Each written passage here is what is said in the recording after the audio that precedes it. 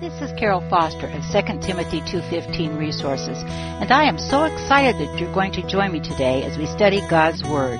The response new Messianic believers give when asked why they initially visited a Messianic congregation is, we knew there had to be more. As we study together, we will begin to see that yes, indeed, there has to be more. For additional study aids to assist you in studying along with us, go to our website, sectim.org. The last time we were together, we were doing further research on Adonai, our Lord and Master. We were looking at verses that substantiated this fact. I want to continue where we left off. Now, remember, we were using one of our organizational tools, lists or T-charts. We labeled one as Scripture address, and the other we labeled He is Lord or Adonai over. We've not only been purchased with a price for the future, but we are protected and held safe by His mighty right hand. We have all that He is available to us in the here and now. Also our key verse, Proverbs 18, verse 10, the name of the Lord is a strong tower. The righteous run into it and is safe. He is everything we need Him to be when we need Him to be it. I want us to continue to discover what Adonai is Lord and Master over. Psalms 8:1 tells us, O Lord, our Lord, how majestic is your name in all the earth, who have displayed your splendor above the heavens. Adonai is sovereign ruler over all. His majestic name, His character, nature, and personality is recognized throughout the earth. The heavens bear witness to Him.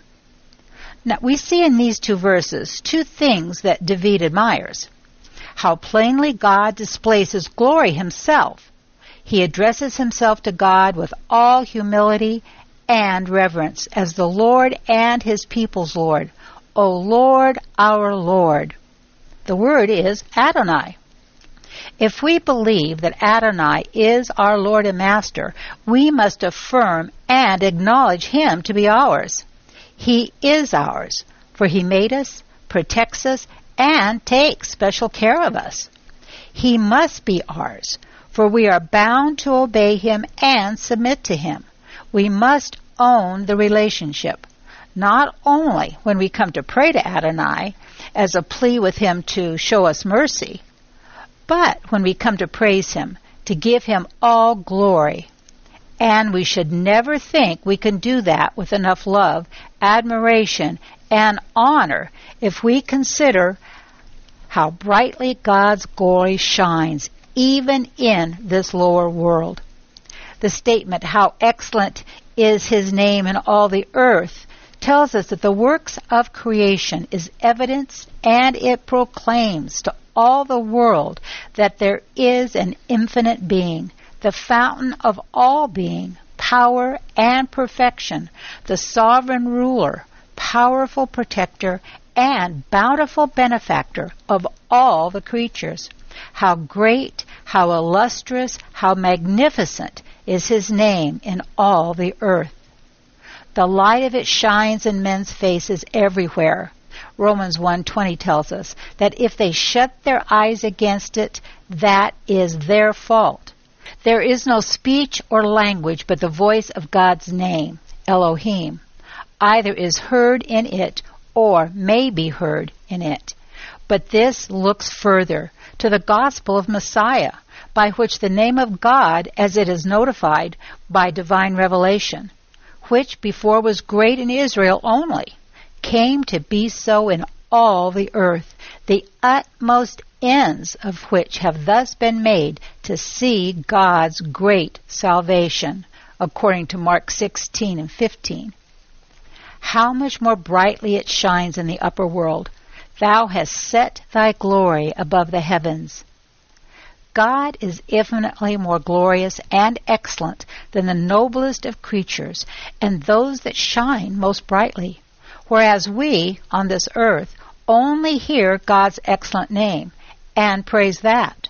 The angels and blessed spirits above see His glory and praise that, and yet He is exalted far above even their blessing and praise. In the exaltation of Yeshua, our Messiah, to the right hand of God, who is the brightness of his Father's glory and the express image of his person, God set his glory above the heavens, far above all principalities and powers. His name is Adonai, and we run into that strong tower and are safe. We take refuge in him, his characteristics and attributes as our Lord and Master. Another verse I want us to look at is Psalms 135. Now, in Jewish circles, this is one of the two Psalms, Psalms 135 and 136, that are sometimes called the Great Hallel, or the Great Praise. The pair apparently were composed for worship in the Second Temple. The psalm is anonymous. A reasonable suggestion is that Ezra wrote this poem. Others date the psalm to the days of Hezekiah. This psalm is a mosaic of fragments from other psalms. The psalm consists of three divisions. The first, a call to praise, verses 1 through 4. The second, an argument for praise, verses 5 through 18. And third, a second call to praise, verses 19 through 21. We're going to use these divisions so that we can more clearly understand what the author is saying. I'm going to read Psalms 135, 1 through 4. We read, "Praise the Lord, praise the name of the Lord. Praise him, O servants of the Lord. You who stand in the house of the Lord, in the courts of the house of God. Praise the Lord, for the Lord is good. Sing praises to his name, for it is lovely. For the Lord has chosen Jacob for himself, Israel for his own possession." This is the duty we're called to praise Adonai, to praise his name, praise him, and again praise him. We must not only thank him for what he has done for us, but praise him because of who he is and what he has done for others. We must take all occasions to speak well of Adonai our God, our Lord and Master, and to give his truths and ways a good word. The persons that are called upon to do this are the servants of the Lord. During this period of time, it was referring to the priests and Levites that stand in his house, and all the devout and pious Israelites that stood in the courts of his house to worship there. Today it applies to those who have accepted Yeshua as their personal Savior, their Lord and Master. We read in Revelations 1, verses 1 and 6, "From him who is, and who was, and who is to come, and from the 7 spirits who are before his throne, and from Jesus Christ, the faithful witness, the firstborn of dead, the ruler of the kings of the earth. To him who loves us and released us from our sins by his blood, and he has made us to be a kingdom, priests to his God and Father.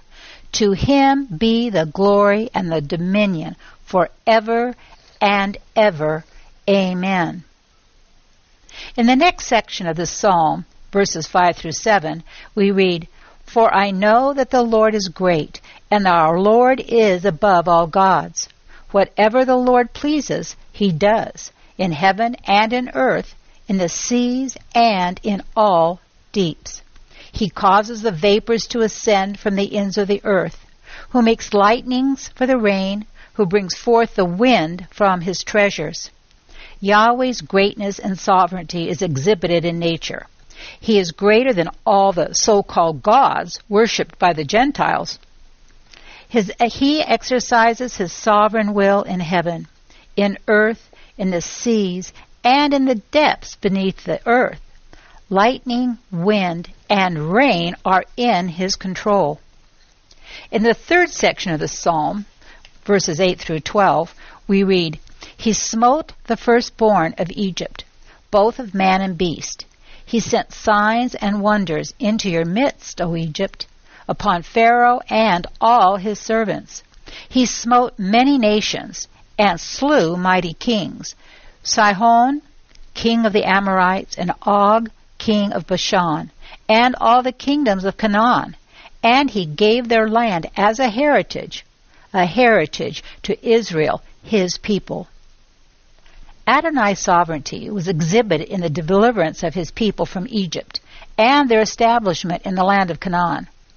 He displayed tokens of his power against Pharaoh, ultimately destroying the firstborn of man and beast. Before Israel, he smote Sihon and Og, mighty Amorite kings of the Transjordan region.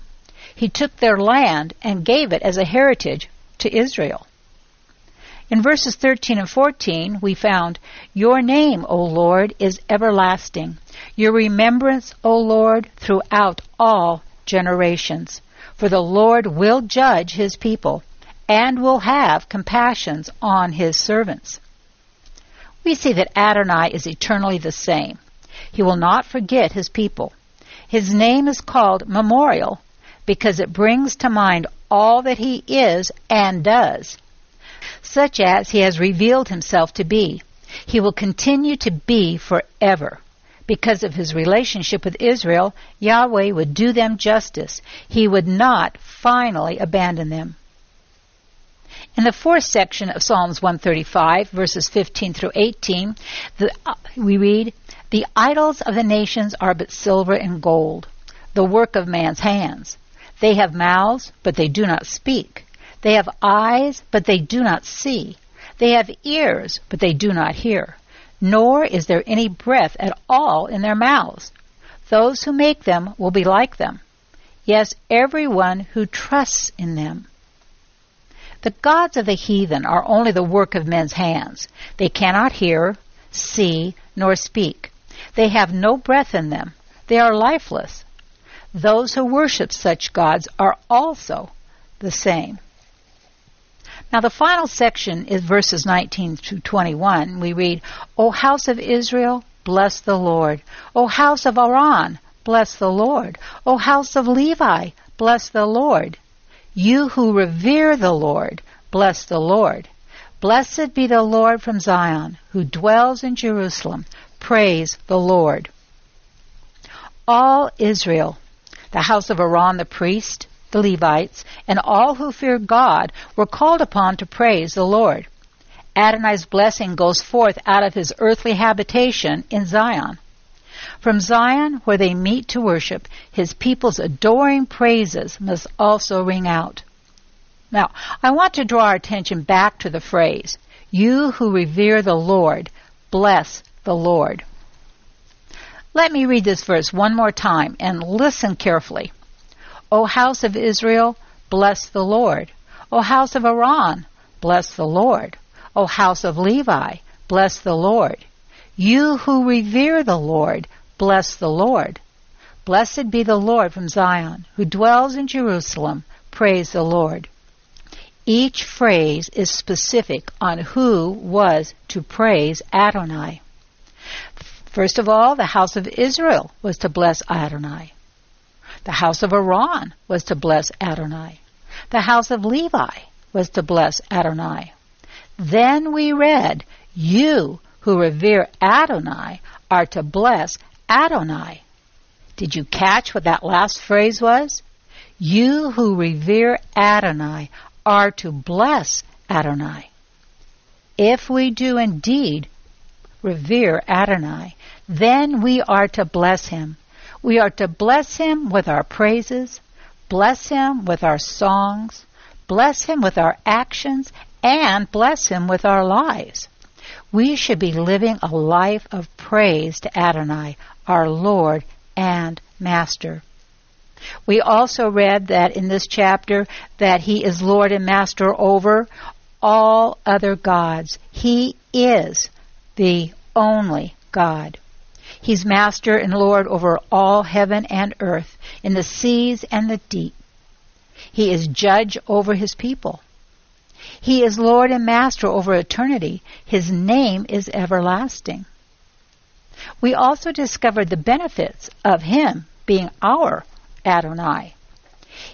First of all, again, he is the Lord above all gods. He remembers us throughout all generations. He will have compassion on us, his servants, and his servants will be blessed by the Lord. Now, we have a response to our Adonai, our Lord and Master, and we found this in these verses. Our responsibility is to know or accept or acknowledge him as our Master and Lord. We are to know and to declare that he is the Lord and Master and is above all gods. We are to bless the Lord, and we are to praise the Lord. I want us to think a little on something that we addressed in an earlier session. If we call him our Adonai, our Lord and Master, how does that really apply to our lives? Now, remember, the deeper understanding of the word and its application to our lives is the Sod level of Hebraic learning. In order to do this properly, we again go to what the word tells us. In Luke 6, verse 46, we read, "And why do you call me Lord, Lord, and do not do what I say?" And then in Malachi chapter 1, verse 6, asks the question, "A son honors his father, and a servant his master. Then if I am a father, where is my honor? And if I am a master, Adonai, where is my respect, says the Lord of hosts to you, O priests who despise my name? But you say, how have we despised your name?" Malachi spoke of proper relationships in society, relationships that Israel certainly would have insisted on. A son honors his father, and a servant his master. So we ask ourselves the question, which set of relationships would Israel have considered comparable to her relationship with the Lord? Some Israelites might have suggested that God was like a father to Israel. The fifth commandment states that children are to honor their parents. Disobedient children who rebelled against discipline were to be stoned, according to Deuteronomy 21, verses 18 through 21. Therefore, should the nation which considered itself a son of the Lord be less obedient? So God's question was sharply presented, if I am a father, where is the honor or glory due me? The Hebrew word for honor, kabod, also means glory. The glory of God is spoken of frequently throughout the Scriptures. He's even called the King of Glory in Psalms 24. And the fact that glory and honor are due him is beyond dispute. Perhaps some Israelites might consider the Lord the Master of Israel. Now, certain scriptures presents Israel as the Lord's servant. Isaiah 44, verses 1 through 2 is a good example. So how could the nation that was the Lord's servant be disrespectful to him? The Lord's second question was ominous. If I am a master, where is the respect due me? The word respect may also be translated as fear. There's no contradiction between the admonition to love God and the exhortation to fear him. Both appear together in the covenant. Now, we read this in Devarim, or Deuteronomy, chapter 6, verses 5 and 6.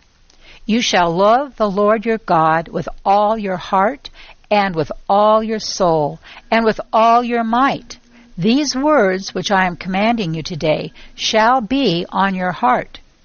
And again in Devarim 6, verse 13, we read, You shall fear only the Lord your God, and you shall worship him and swear by his name.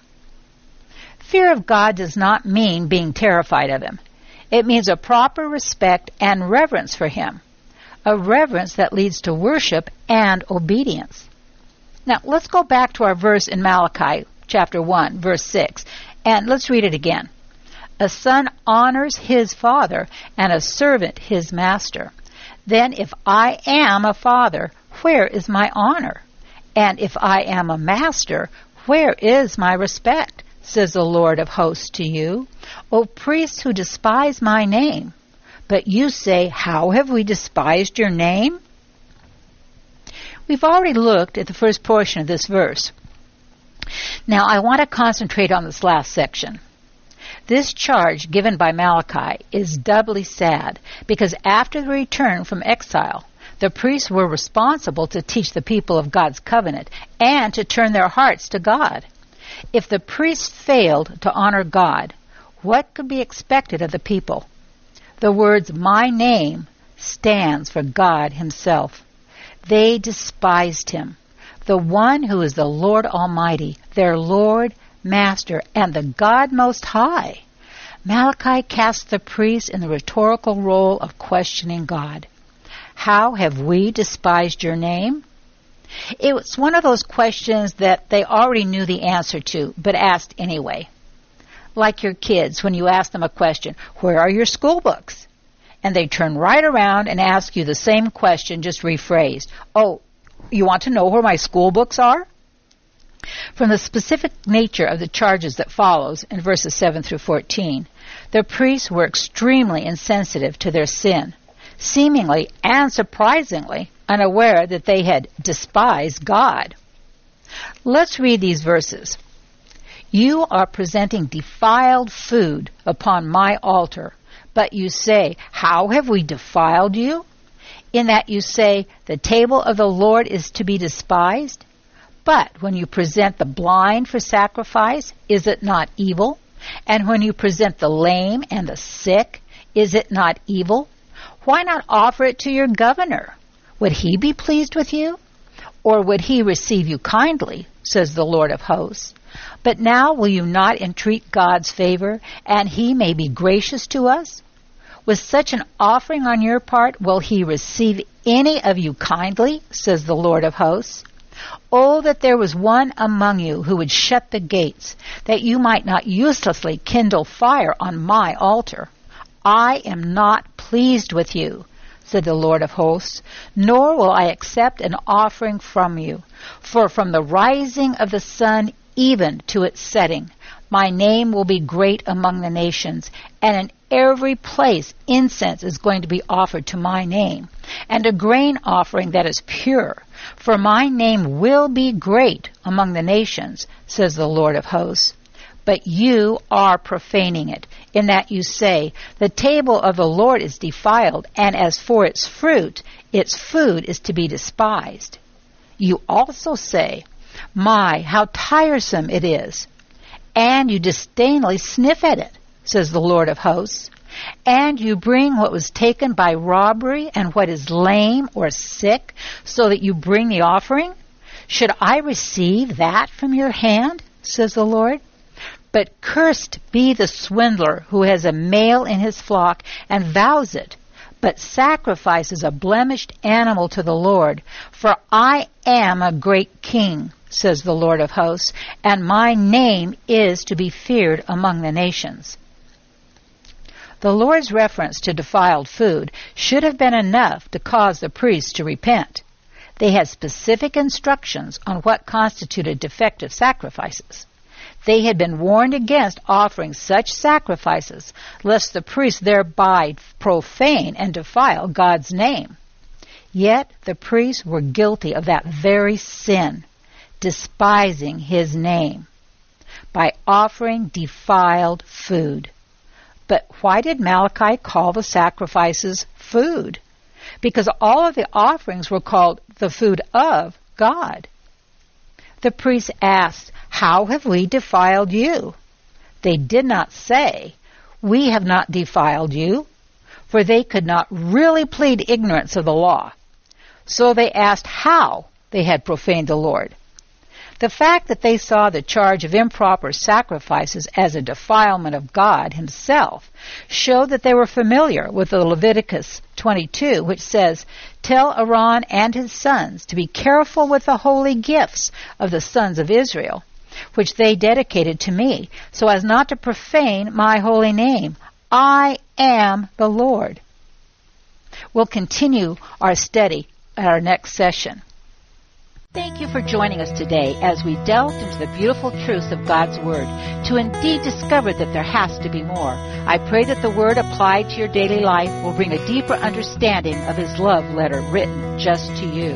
Let me remind you that we have additional study aids to assist you with our studies together on our website, secctim.org. May this day fill you with the love of God, joy, and shalom, nothing missing, nothing broken in your life.